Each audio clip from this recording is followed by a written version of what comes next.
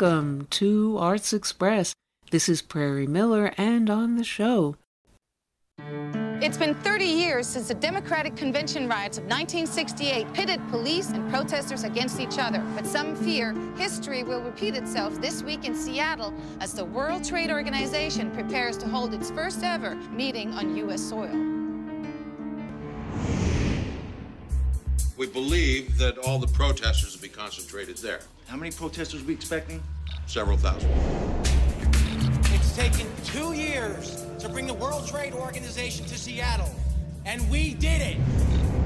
We got 13 major intersections downtown, and each of the affinity groups are gonna shut these areas down. Now, how are we gonna do it? Non-violently. That's right. What do you think's gonna happen if you start smashing up downtown? Well, I think we're gonna start a riot. Be tough on your issues, but be gentle on my town. We're moving now. Go, go, go! The protesters have seized the intersections outside. Weren't the police preventing that? You're bringing the National Guard, the whole community's gonna become alarmed.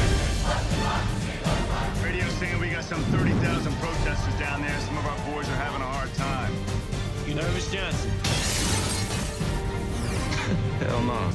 The streets of Seattle have descended into chaos. What the hell's going on out there? I am not gonna start gassing people, you understand me? I think we're past having that choice.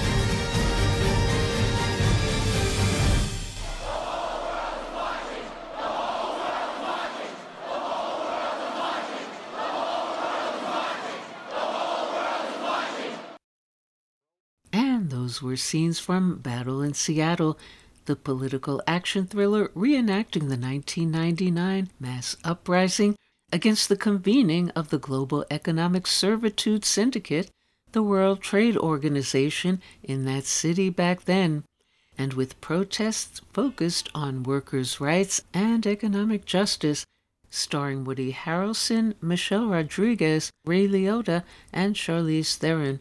And Irish actor and the director of Battle in Seattle, Stuart Townsend, is our guest this week on Arts Express to talk about the rage against the way things are under capitalism and with a music backdrop courtesy of Massive Attack. And his latest film as well, the revisionist subversive western Apache Junction, a scary saga in the post-Civil War Arizona territories, where Townsend, as a mystery outlaw, along with assorted cutthroats and fugitives, inhabits a strangely designated safe zone in a mutually beneficial relationship, apparently, under the protection of the similar criminal enterprise known as the U.S. Army. Think, say, the U.S. military today, supporting, protecting, and enabling terrorists against rivals and third-world governments. And like similar westerns these days, increasingly blurred lines between good lawmen and outlaws, not unlike the U.S. government in its depraved decline. Also of note is an unusual protagonist, newspaper reporter turned action hero, a woman, played by Scott Taylor Compton. First, some scenes from Apache Junction, in which country singer Trace Adkins gives it his all as a surly, malevolent U.S. Army officer, then Stuart Townsend.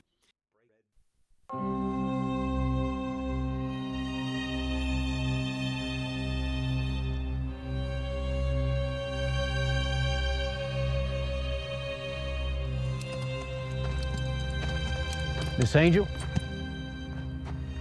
camp's packed up and ready to hit the trail. We should reach the outpost by dusk, ma'am. Thank you, Mr. Follett. I've traveled hundreds of miles from a home to a place some has referred to as hell. A beautiful hell, if you will. And tucked away into this corner of the world that few have ever been is a world that might only be fit for the devil himself. This is a land full of violence, where outlaws, pistoliers, deserters, and murderers have been calling home for the past few years. But now that the Great War has ended, the East has vowed to end terror and lawlessness across the land.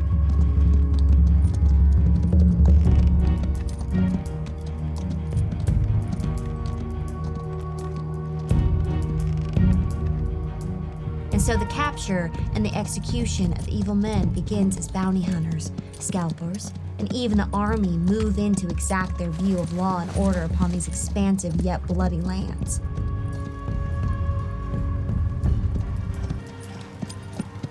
The outpost is just right up ahead. Man's idea of civilization has arrived. Arizona is what they call it. Captain's up ahead here.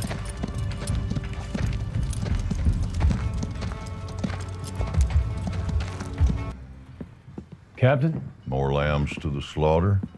This here is Annabelle Angel. I know who she is, Eb. But I have a question to ask, Miss Angel. Do thoughts of death visit you often, or are you just simple-minded? I'm sorry, I don't understand. Simple-minded would be the answer then. The reason I ask is because no respectable woman in her right mind ventures to these parts. You understand my meaning now? I do. And my response is quite simple indeed. You are here to do a job, if I'm not mistaken? Get to the point. I'm as well, sir. It's the job that's made me travel all these miles. Writing an article for, what is it? The San Francisco Examiner. Right. And this stupid article is worth possibly being raped and murdered, shot, cut, otherwise maimed in this godforsaken desert? It is? And this article, it's going to be on the men we're chasing down out here and the good job that my men are doing? Yes. Well, I don't have time to dig deeper into your logic, Miss Angel. And if any harm should come to you while you're here, it will not be the fault of the United States Army, and I better not read that in any newspaper. The responsibility of some crazy woman that wants to immortalize herself in print will not be on my head. I'm not trying to immortalize myself. Eb Shore, the lay of the land. You write your article true, Miss Angel. You write about the cutthroats and savages that we're trying to exterminate from this land. Sir, I guarantee you that's exactly what I'll be doing. Good. Crazy woman. Hi, Prairie. Hi, and welcome to our show. Thank you. Thanks for having me on. Now, there seems to be a revival in the popularity of Westerns today, like Apache Junction. What are your thoughts about what accounts for that? To me, it makes a lot of sense because of what's going on in the world right now. You know, we have technology, you know, we have a technocracy basically engulfing all of our lives, everyone, no escape for anyone. And we have COVID dystopia. And so the modern world is just kind of a rough place for all of us. I think it's traumatized most of us. And then you have the Western, which is this mythological American, you know, all-American story that's about like a time when there was freedom and pioneering spirit and sort of, I don't know, it just feels like it's also like a real fantasy because that time is gone. You know, and what we have right now is a lot of dystopian zombie films and that was great until 2020 hit.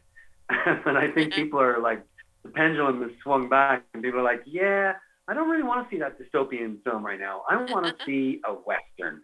I want to go back to endless freedom, expanses, and the desert, and good guys and bad guys, and simple stuff, you know? So I feel like that's why Westerns are coming back.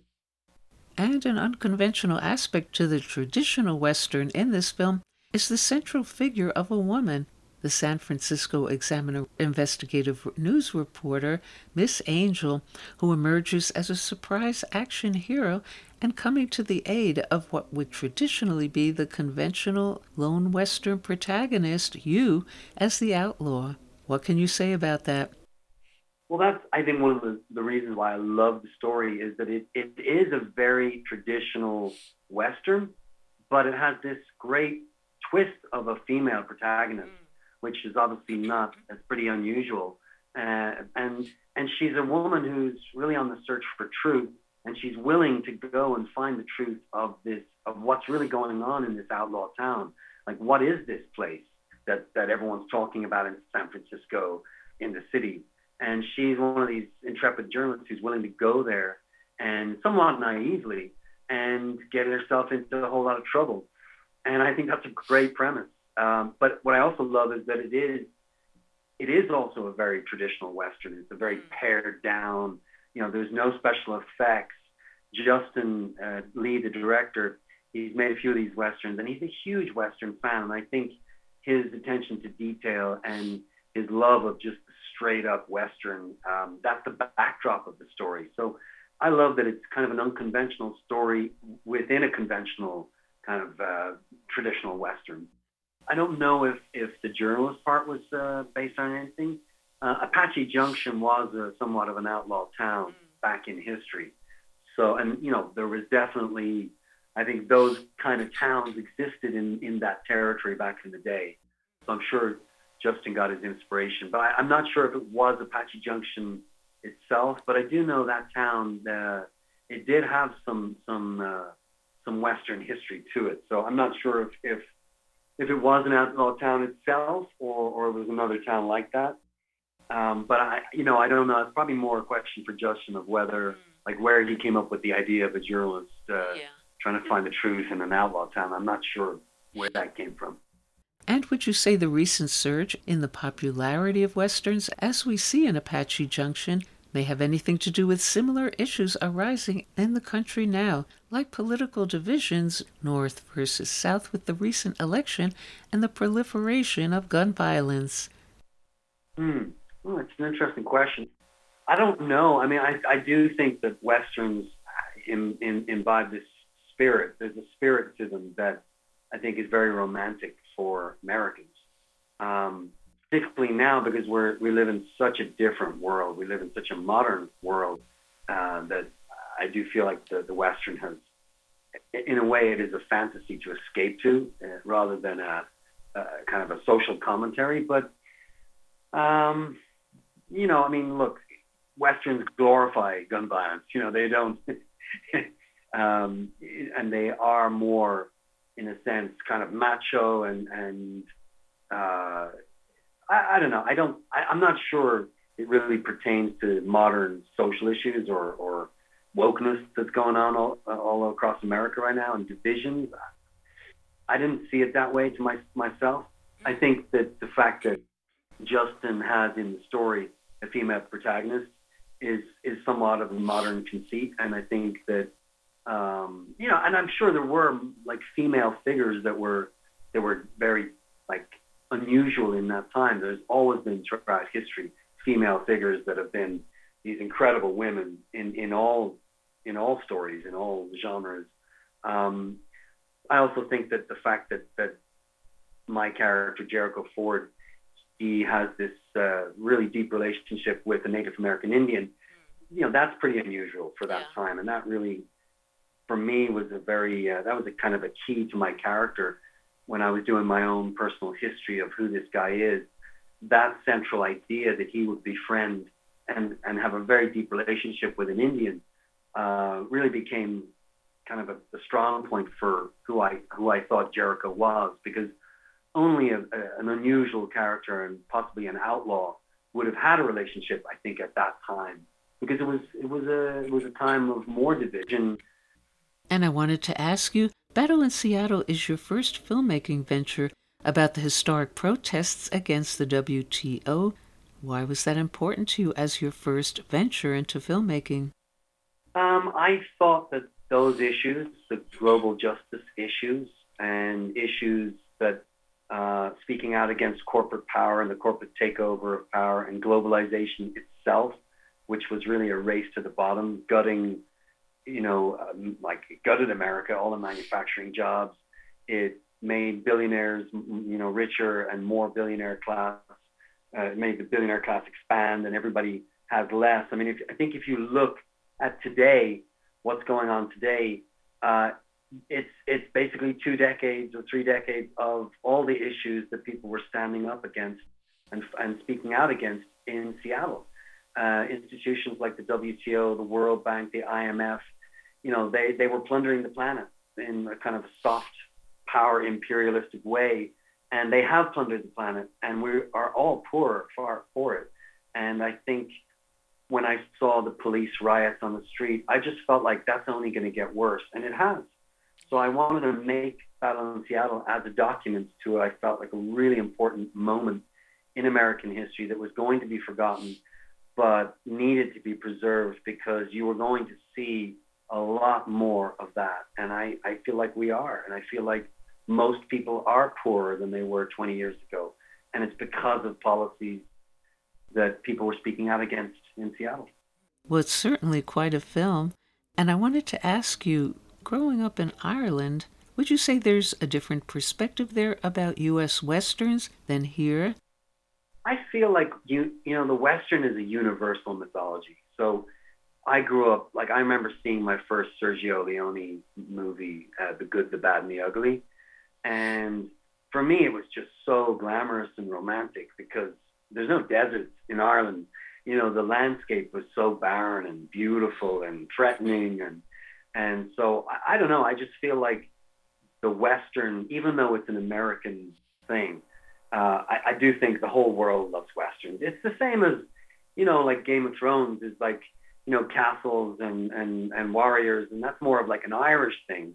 But the whole world loves it. There's certain universal stories, and I do think the Western is a universal story, tale of good and bad. And regarding Miss Angel, her character brings up a dilemma plaguing investigative journalism in general, that when one is covering a story steeped in violence, do you keep covering the story, or do you forget about why you're there and rush in to potentially help save lives? Any thoughts about that issue in the film? Yeah. I mean, I think the way it is in the film is you see this somewhat naive woman, but very brave. She has what I would consider are the best traits of a journalist, which is to go and find the story regardless of the dangers. And I mean, to me, she has that in her. But of course, that leads to a whole lot of trouble in the story, and that's how she meets Jericho. And speaking of investigative journalists, you star as one in the upcoming 2 Minutes to Midnight about U.S. false flag history around the world. Why was that a story you wanted to be part of? Oh God, that was a movie that I was going to make, but we never actually made it. Yeah, it's more. Sorry, can't help you on that one. All right, okay. Well, any last word about Apache Junction? I just think it's a really fun and traditional kind of old school Western shoot 'em up, but it does have this really interesting female protagonist and great characters, great actors, and Trace Atkins and Thomas Jane are in it. And I think it's a great movie because our director Justin Lee, he's really a Western aficionado, and his attention to detail and his love of Westerns, I think, really shines through. And because of that, we're able to capture a spirit. The film has a spirit, I think. It's worth watching. And any last word about Ricky Lee Reagan? Because he also happens to be a very prominent artist. Yeah, he was just wonderful to work with. And he actually... he told me he's part Irish. There you go. So before we shot, I'm very much into ancient sacred sites around the world. Yeah. And so before we actually went shooting, he took me to this beautiful Native American Indian site in Santa Fe, and we went into a kiva, and he sung a beautiful native song, and we connected. Our ancestors were in there, connected, lit some incense, and created some magic together. So yeah, it was really beautiful working with him. And what is his tribe? He might have been Choctaw. I think he mentioned being Choctaw. All right. Thank you so much, Stuart Townsend, for calling into the show. Thanks so much. Great chatting with you. Okay, bye-bye. And Apache Junction is out now in release. And next on the show... O povo unido jamais será vencido. O povo unido jamais será vencido. De pé cantar que vamos triunfar. Avançam já bandeiras de unidade. Já vão crescendo brados de vitória. E tu verás teu canto e bandeira florescer à luz de rubro amanhecer. Milhões de braços fazendo a nova história de pé. Hi, this is Jack Shalom. The longtime head of the Portuguese Communist Party, Álvaro Cunhal, spent many years of his life in Portuguese fascist prisons. Later, in exile, from the 1950s onward, he wrote novels, novellas, and short stories about Portuguese life under fascism, which was from 1927 to the early 1970s. In particular, he wrote of the leading role of the Portuguese Communist Party in the anti-fascist struggle for almost 50 years. To create a literary identity apart from his political renown, he employed the pen name Manuel Tiago. Author and translator Eric Gordon set himself the task of translating Cunhal's work into English, and so far the books 5 Days, 5 Nights and The Six-Pointed Star have appeared from international publishers. The Third Floor has now just been issued with 5 more books on their way. I'll be reading an excerpt from The Third Floor, but first I want to quote a few sentences from Eric Gordon about the work. Quote, "One can only stand back in reverent admiration and gratitude towards those PCP members who sacrificed virtually every personal pleasure in life, in some cases life itself, for the greater cause of a democratic Portugal.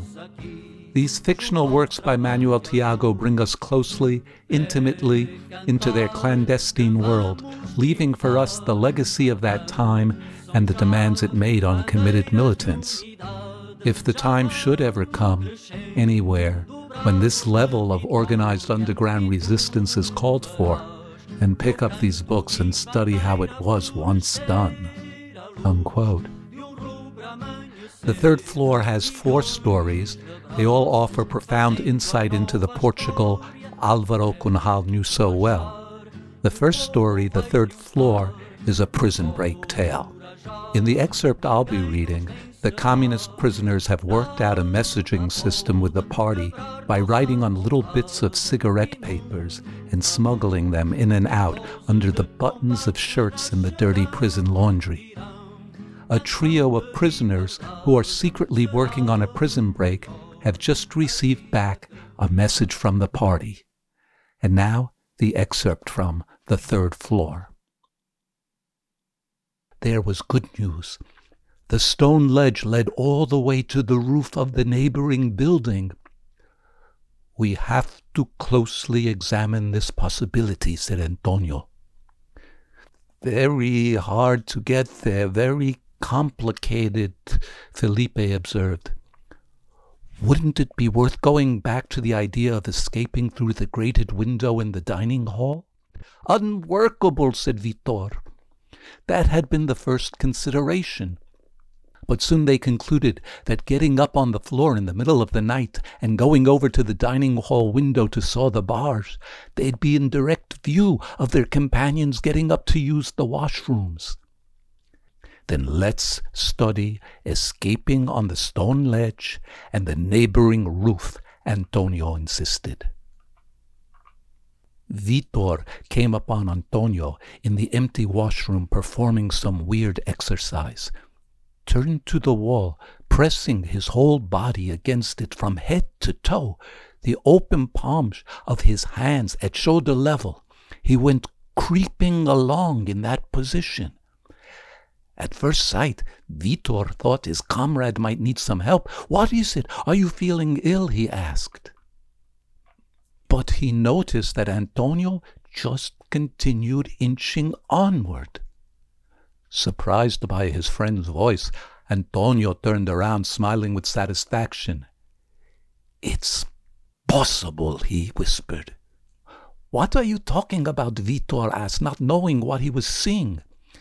They left the washroom to take a walk on the floor, and Antonio explained. He was trying to establish if it was or was not possible to glide the length of the building facade on the stone ledge whose existence the comrades had confirmed. "Impossible," Vitor asserted. "Or not," Antonio retorted. Vitor shook his head. "No, impossible for me," he said. "If that's the decision, you guys can continue. But I can't join you. For a long time, I've had vertigo in high places. We'd be kidding ourselves. I'd fall without a doubt, and you'd be dragged away with me." He added, "If that's what you want to do, I'll help you every way I can. Sawing the bars, covering up the cut, helping both of you in everything. Whatever I can do." He hesitated and said further, "Given that this is my problem, I don't want you to give up on this idea, but I have weighed it well. It seems to me too dangerous and risky.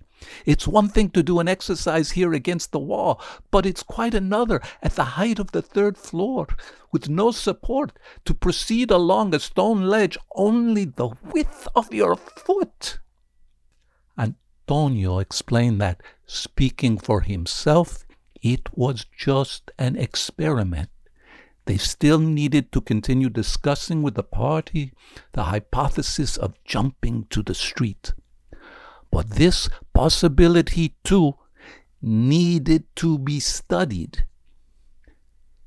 Picking up on this idea, and with Felipe's agreement, in the next message out to the party, they posed some new questions. Where, with more precision, did the ledge end? At what distance from the roof? Mid-air? Near any window to the attic? At what distance from the last grated windows of the 3rd floor? 2 weeks later, the response came. The stone ledge ended at the neighboring building next to the stairway skylight. "The saw," Vitor asked Antonio. "You said to leave that to you. Did you take care of it? How?" "Take it easy, Vitor. I already have it." The truth is, he already had it when they transferred him from Peniche to the 3rd floor. At the fort, they were also planning an escape. At that time, the party had sent him the saw, not in a cake baked for that purpose, nor hidden in a bag of clothes. Those methods had already been discovered and couldn't be counted on. It was inside a pair of shoes with an inner sole. He had it right now on his feet. In his locker he kept another pair of shoes, saving them for the time when he'd have to dismantle this pair to retrieve the saw. "So, take it easy, Vitor," he repeated. "I already have it." Vitor was not satisfied with this response. They would have to look at length into various questions first. The size of the saw, eventually some kind of wooden handle to protect the fingers, the places on the window bars to be sawn, how to cancel out or diminish the noise. Calculate how many days it would require to saw the bars on the chosen window. And not only would they have to study all these questions, but begin without any loss of time, because it would certainly take many days to complete such work. Antonio agreed. One thing was a given. The most complicated and daring scheme was now the only one considered possible. That is, tiptoeing along the stone ledge to the neighboring building. Like Vitor, Felipe still had doubts about this plan. It may be too difficult, he voiced. "Oh, at least you're saying difficult and not impossible," Antonio replied. "Come with me." And he proposed a visit to the washroom. Felipe would see how Antonio did it, and he could try doing the same. With the two of us inside, we'll have to be very quick so no one enters and surprises us. You see how I do it. And then, when you try it too, I'll stand outside and cough to signal that someone's coming. Antonio dexterously repeated his experiment for his comrade. Did you have a good look? Pressed to the wall, head to foot, palms spread on the wall at shoulder height, and advancing, sliding your feet angled against the wall, toes out, heels in, as though you were on that stone ledge the comrades told us about. I don't know if I can. If you're not afraid of heights, I'm sure you can do it. He left Felipe by himself. No one appeared. After a short time, Felipe came out. It's amazing. If that's the way it's going to be, it'll be a cinch. A cinch? No. But we will do it, Antonio corrected.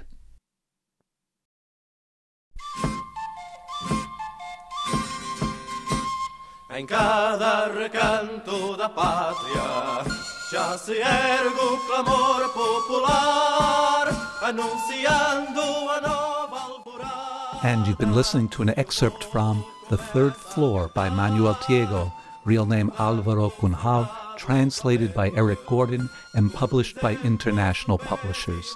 Thanks to Mr. Gordon and International Publishers for the rights to produce this excerpt.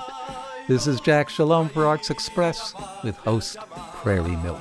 Venceremos, venceremos, mil cadallas habrá que romper.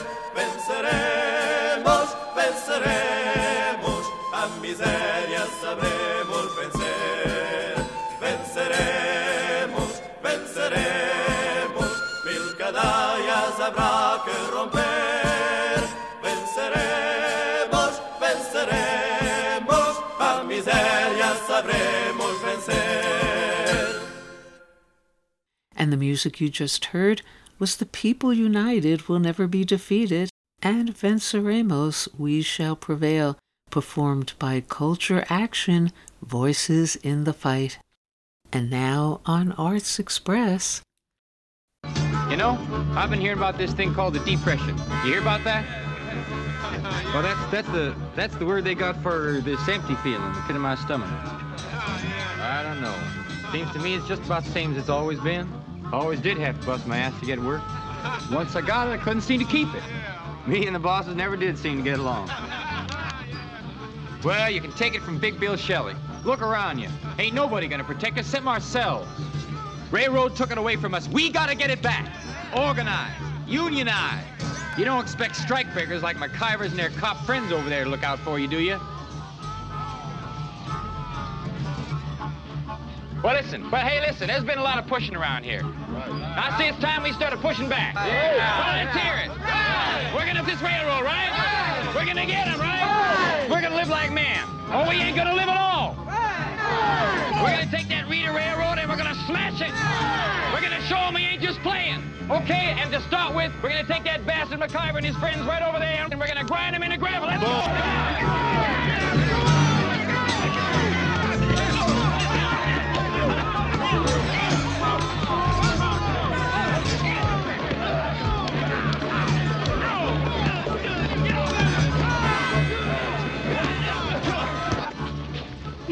How'd you get here, honey? Boxcar. Well, I'll be. Hey, you look kind of hungry. Have you had any dinner? Oh, I'm as full as can be. Well, how about a little dessert? Just thank God you came down amongst Union men. Most of these men been eating wild greens since August. Violet tops. Weeds like cows eat. Well, I want something I ain't ever had. How are you gonna get that? Guts and luck. Luck. Hell. Luck is being a Vanderbilt or a Carnegie. Just grabbing something good when it comes by.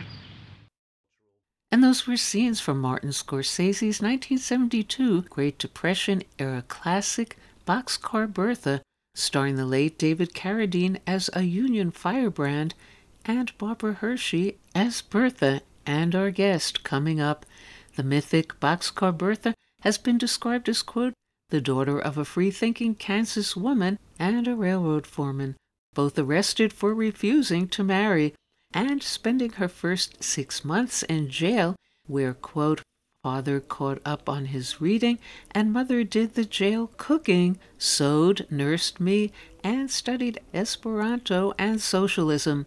Hershey also delves into her latest film, The Manor, a gothic horror tale touching on, as well, life under capitalism, and how under a system we're making choices as Hershey's character faces to improve her lot is inevitably at the expense of others. First, some scenes from The Manor, then Barbara Hershey. I wasn't ready for this change, but my prognosis isn't good. You don't belong here. Don't worry, I'll be okay. Whatever's coming next, I don't want my family to see me like that. How do you like your new home? It's beautiful. Takes a bit of time, but you'll fit right in.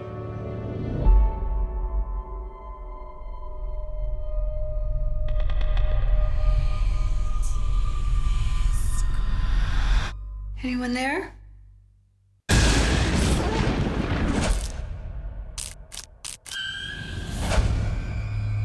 Are you okay? Why won't you believe me?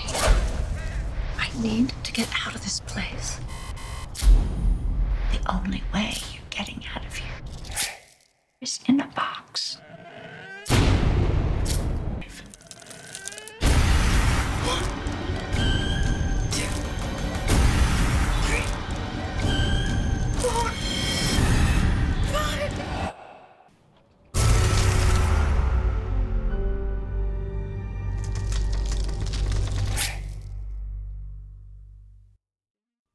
Hello and welcome. Oh, I'm happy to be here. Thank you. Now, The Manor is much more than just a horror movie, with both the striking emotional and psychological nuances of your character, but also how your character Judith rages against real issues regarding the elders, physical and psychological abuse and exploitation, as in nursing homes. What are your thoughts about that? Well, yeah, I think it touches all of that in an interesting way, in that it doesn't hit the audience, I don't think, over the head with it. It sort of is something that is happening, and it's wrapped in a horror film and wrapped in humor, and so it definitely, all of that's going on under the surface, and is being dealt with by the filmmaker. Yeah. And your character has such a determined and visceral anger about the way things are regarding seniors. Did you bring any of that into your rebellious performance from the real world, and anger about anything out there? Well, I always, characters I look for inside myself. So every character I play, I have some, very strong relationship with. And I'm always using my life and my feelings. So I did in this case as well, sure. Also of note in The Manor is the cross-generational depth of your emotional connection to your grandson, and you had a similar relationship with Doris Day in Six Will Get You Egg Roll. What can you say about Doris Day and memories of working with her? No, there was no impact. She was very lovely, though, and, very nice to me. And speaking of rebel characters of whatever generation, one of my favorite portrayals of yours is in Martin Scorsese's Boxcar Bertha. Looking back, what did that film and that character mean to you?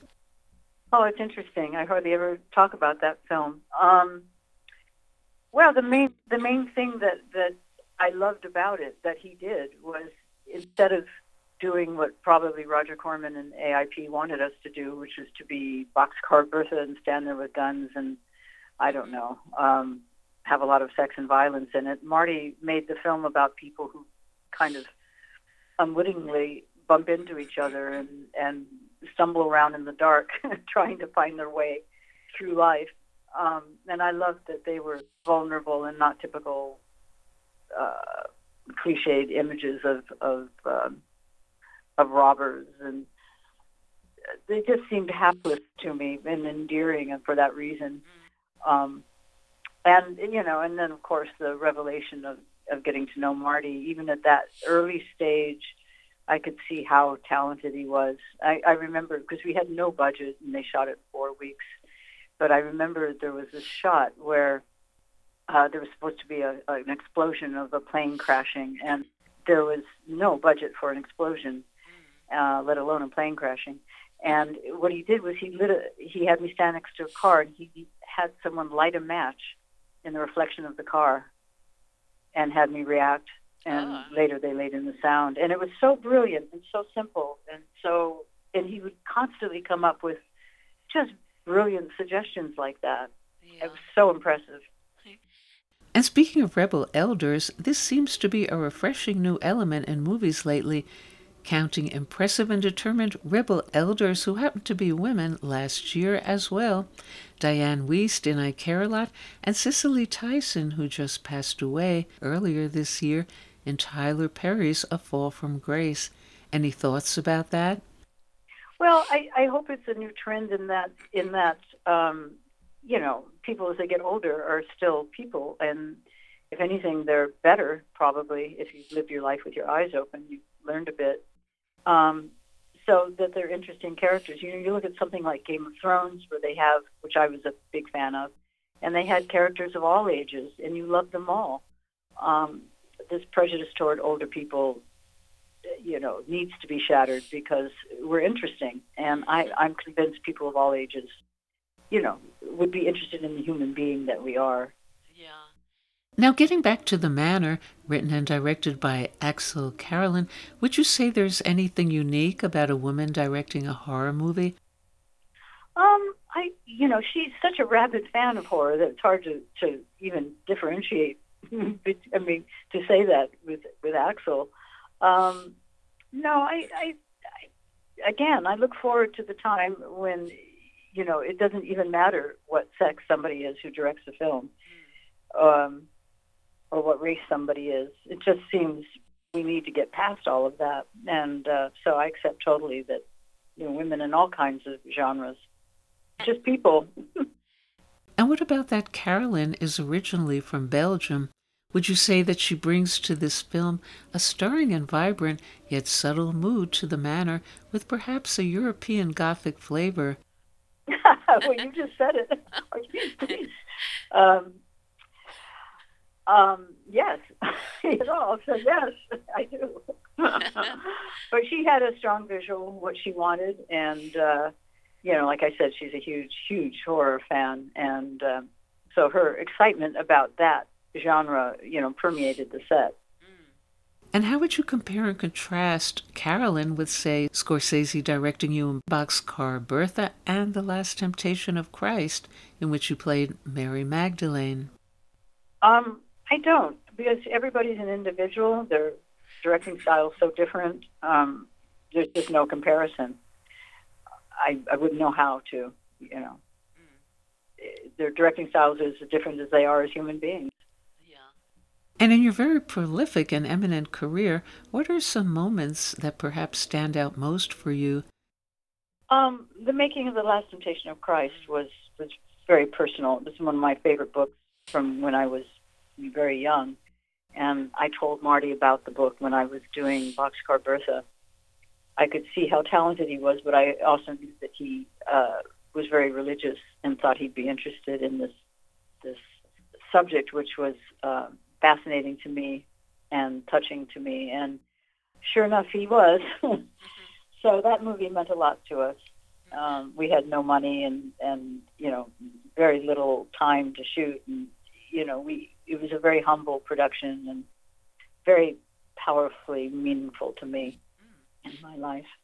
And how was The Last Temptation of Christ personal for you? Well, and that it was one of my favorite books from when I was a teenager, and also because I gave the book to Marty, so it felt very personal. And any last word on the manor? If I don't know. I'm not a salesperson. I can't say that. I just hope people have fun watching it and get into it, and it's a safe arena to get scared in. I think that the thing that impressed me about Axel's writing of those characters is I didn't feel like it had to do with an older person or a younger person. It had to do with two human beings who really related and really loved each other, and age wasn't an issue with them, which I really liked. And anything else coming up for you? I did an independent film with Lena Headey, who starred as Cersei in Game of Thrones. And it hasn't come out yet, and it's called 9 Bullets. I haven't seen it. I do not know anything about the final film. But I did that since the manor. Like many actors, everybody hadn't acted in a while because of the pandemic, and that anything was attractive to me on that level. But also, I wanted to work with Lena, who I admired a lot, and she did not disappoint. She's fantastic. And when Barbara Hershey looks in the mirror, what does she see? An image of me. I don't know what to say. I don't know. I don't see myself in perspective. I'm just subjectively living my life. I'm glad that I've got the opportunity to, experience my desire to act, which is just as strong as ever. The fact that I've had the chance to do that and get to the chance to do that makes me really happy. Yeah. Okay, thank you so much, Barbara Hershey, for calling into our show. Okay, thank you. It was fun. Bye. And The Manor is out now in release online. And we'll go out now with the Arts Express screening room with The Story of Rocket Man, a mixed media excerpted presentation about Jeff Bezos and his little rocket, written and performed by political analyst, poet, songwriter, and self-described digital street philosopher Caitlin Johnstone.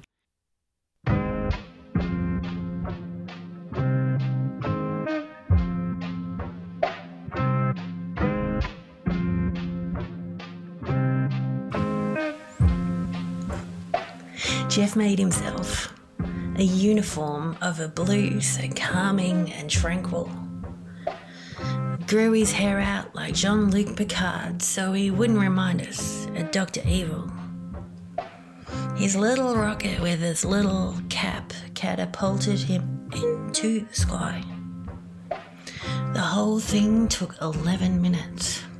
A $5 billion carnival ride. It took the energy of 1,000 homes and thousands of poor employees, mountains of garbage, islands of trash, and the complete annihilation of ecology. Oh, but for one bright moment, Bezos showed us his vision for the future of our children using technology. Amazon warehouses churning out landfall in the sky. Utopia. Just ignore the torture of poverty. Just ignore the forest burnt black. Just ignore the death of the ocean. Just ignore the lack of insects and the silence of birds. Just ignore the red tide of pollution. See, Bezos reckons all of his plebs should live in the sky and slip out 1 trillion babies. 1 trillion babies would mean 1,000 Einsteins, forgetting that Einstein was created by privilege and time. Time to relax, to dream up something new. He wasn't slaving in a warehouse, you noob. Jeff wants to keep the planet for himself. He will designate it light residential. Because he loves Earth, he wants all of us off it, so he can live the life of a king presidential. at the press conference in his little blue suit, his head gleaming with the emissions of ecstasy. In a rare moment of humility, he acknowledged that his pursuit was a gift from all of his employees. "I want to thank you for living hand to mouth," he said. "And I want to thank all of you aspirationals who make it their job to yell at my employees and shame them for doing a job that needs doing. Your check is in the mail." Just kidding. "I am the greatest middleman," pounding his chest with admiration, "that the world has ever known. I've never done a day of hard labor, just creamed the fat off of others, and if I'm being honest, all I do is lay around and ponder how to parasite more energy from the workers. My job is great. You should do it too." And that's the story of Rocket Man, the king of the world. Currently, he took all of the money and all of the power, but none of the responsibility for the many and varied challenges we face as we stare down the extinction of the human race. He doesn't care. He's only thinking of what color that he'll wear on his next Space Lab expedition.